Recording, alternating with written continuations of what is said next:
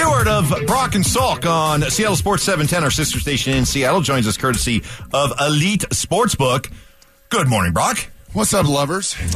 Brock, things are good. Oh, behave. Yeah, things are good. We're just kind of wondering. You're gritting your teeth. Why are you gritting your teeth this morning? Well, I'm just like, at some point, don't you have to choose which coach you want and go after a guy? Like how long is this process going to take? And if Sean Payton's your guy, shouldn't you just be out there, I guess, cutting a deal with Sean Payton? What's happening? Is he? I mean, I don't know. Is he the guy? Here's the good. Let me give you, a little good news, bad news. All right. Okay. Here's the good news, or let me spin it in a good way. This is how good organizations are run. Instead of the leaky world that y'all have lived in, and D-Mac's got his little sources, and Cliff's got his sources, and you're getting all the news and all the scuttlebutt and all the juice. Like, this is how actually very well run businesses and the best organizations are run. And it's bothered us in Seattle for a lot of years because we don't know until things happen, until either Schefter makes it official or our buddy there at Fox makes it official. And you just don't, even with the Russell Wilson trade last year. The late, great John Clayton, the Hall of Famer, was adamant that he's not going to get traded. This is all nonsense. Not going to get traded. And he gets traded. Even John, as close as he was to the organization, they didn't let anybody know. Don't let anybody in. And so that's the way I could spin this positive, is this is how the best run organizations, and I think if you were to go to Pittsburgh and in places, Mark, perennially that you cover that are the best of the best, this is typically how they operate. And so that's the positive side. I think it's taking some time because Harbaugh was our guy. This is not from the team side of it. It's from the other side of it, on pretty good account, that this job was his if he wanted it. And he deliberated and ultimately just picked the kids and the student athletes, the young men there that all came to school for him over this job in Denver, which was a surprise to me, especially because he flirted the year before and by all accounts was ready to go to Minnesota but not offered the job. This job was his, and ultimately he said no. So I think that they've had to reboot and are making sure they've got every single duck in a row.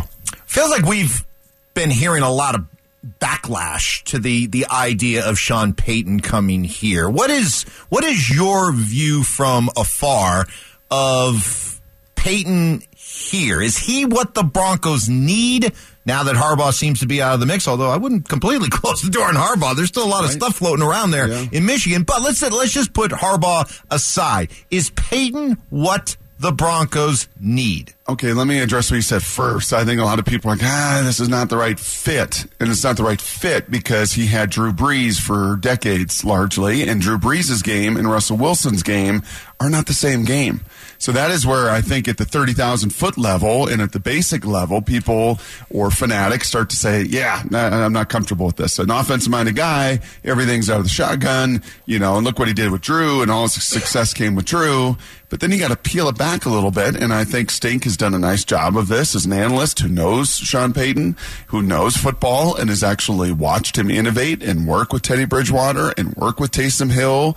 And I don't know, that guy in Detroit who likes to bite kneecaps and break legs and have live tigers at practice, who does, or lions at practice, who does that guy give all the credit to consistently? Who does he say he learned the most from? Sean Payton, on how to be aggressive and how to innovate. So Sean Payton knows his ball. I think the only reservation may be, do you want somebody younger and hungrier? Is that a fair critique from a fan and a fanatic standpoint, Mark? You know the guy better than any of us talking about it. It feels like he's been there and done it, and he's kind of flirting with all these places, and he has all these jobs. Does he have enough juice to do this again? Does he have enough? I don't know. Does he have enough want to be a 40-something? I know my energy at 47 is different than it was at 37 and different than it was at 27. Is he in an age and a stage where he's going to be the guy to really do this leading forward? Yeah, I think obviously that's a fair question. I think the other question for you is, we have seen here in Denver so many first-time head coaches, be it young guys, be it older guys, whatever the case may be, just absolutely fail. Just tremendous failures. throughout their, throughout getting because they don't promoted. know who they really are. Yeah, and so that's one of my big issues, and I say this all the time, you got to have a guy that has authenticity. A guy that, number one, brings a little fear into the building, but is who he is. And there is no question about that, because players, the BS meter for players is on point. They know when a dude is not real, and they can smell that in a second. And that's one of the reasons I look at these first-time head coaches. I get a little bit leery of guys who've never done it before. I would tend to agree with that. It's probably the one thing Salk and I have learned from Pete over 13 years of sitting down with him is we certainly enjoy all of the on-air banter, but it's what we've chatted about at times off the air with him, and he's been gracious of just how much he had to learn. And he was a first-time head coach in New York that flopped and failed and was fired after a year with the Jets, and then went to New England and learned that, gosh, I really got to work with people, and I got to be aligned with the right guy and leadership around me at the GM level and everything else. It's not just about the coaching, and had, a real reflection point when he went to USC and had to figure out, this is exactly how I'm going to do it, and I'm going to have this kind of conviction moving forward, and I am not going to just blow in the wind and go back and forth. And from USC to Seattle, it's been a pretty good run for 20-something years. But that's the one thing that he's said when we've asked him about other young coaches that have come into this league is, there's A, no substitute for experience, and B, you better just truly know everything you're about. You better have a conviction that's unwavering in a league that will devour you. And if any market knows that, as you said about first-time head coaches, it's this market here in Denver. You being an NFC West guy, you know San Francisco very well. What's your view of DeMeco Ryans? Seems to be very, very sharp. And those guys love to play, man. That's what you can't fake either, right? If players on their side can smell out a phony and figure that out pretty quickly, I think on the flip side, you judge a coach's response or a buy-in from how relentless and ferocious his guys play and lay it on the line. And that's not just in the divisional round of the playoffs.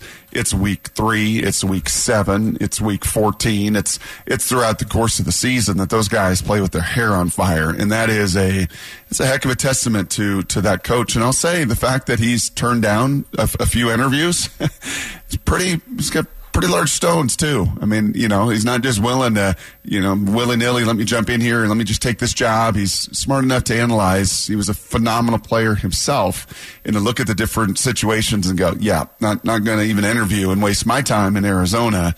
I know what I want, and when that right door opens, and if it does open, then I'll go through. But, Mike, the way his guys play for him there's just no debate about that. Hey, Brock, let me ask you real quick. You've done the college game for a long time. You're great. You're a great analyst, and you've done a bunch of games. How about David Shaw? That seems to be a name here in Denver that a lot of people have heard, and seems to have a lot of pull here locally and ownership. They're all got Stanford ties. What about David Shaw? What can you tell us about him that we don't know? Sharp. What can I tell you don't know? Sharp, loyal. His staff and his coaches and his players love playing for him. Hampered immensely when the game changed, when the rules changed, when there was an inability to be calloused and be violent, which was kind of at his nature and at his core, and what he learned from Jim and what he learned in his years in the NFL. And you wouldn't see many more violent teams than his teams there at Stanford that he inherited from Jim, but he kept that rolling. And then, Mark, when they took away the opportunity to have two-a-days and pads and took away training camp and took away just, and we had candid conversations about this, just the mentality that got stripped when you could no longer practice in that way and in that vein. You can look at the direct rule changes in college football and the direct success and then failure of Stanford. It's a pretty clear linear line. So he wants to run the ball. He wants to be a physical guy. Was unable to do that, and certainly then the NIL world, the transfer world, the recruiting world made it very, very difficult there for him to do his job. So you got to peel that onion back 2 or 3 layers to fully understand the scope of why the struggle was there. But as far as a tough guy that knows the game, smart, innovative, if not a head coach, I wouldn't mind to see him as a coordinator in the NFL. But obviously, I think he strives and drives to be a head man in the league. All right, Brock, man, we appreciate it. Thanks for all the insight. Take care, buddy. Have a great day. You got it, boys. See ya. There he goes, Brock Heward of Brock and Salk on Seattle Sports 710, our sister station in Seattle, joining us courtesy of Elite Sportsbook.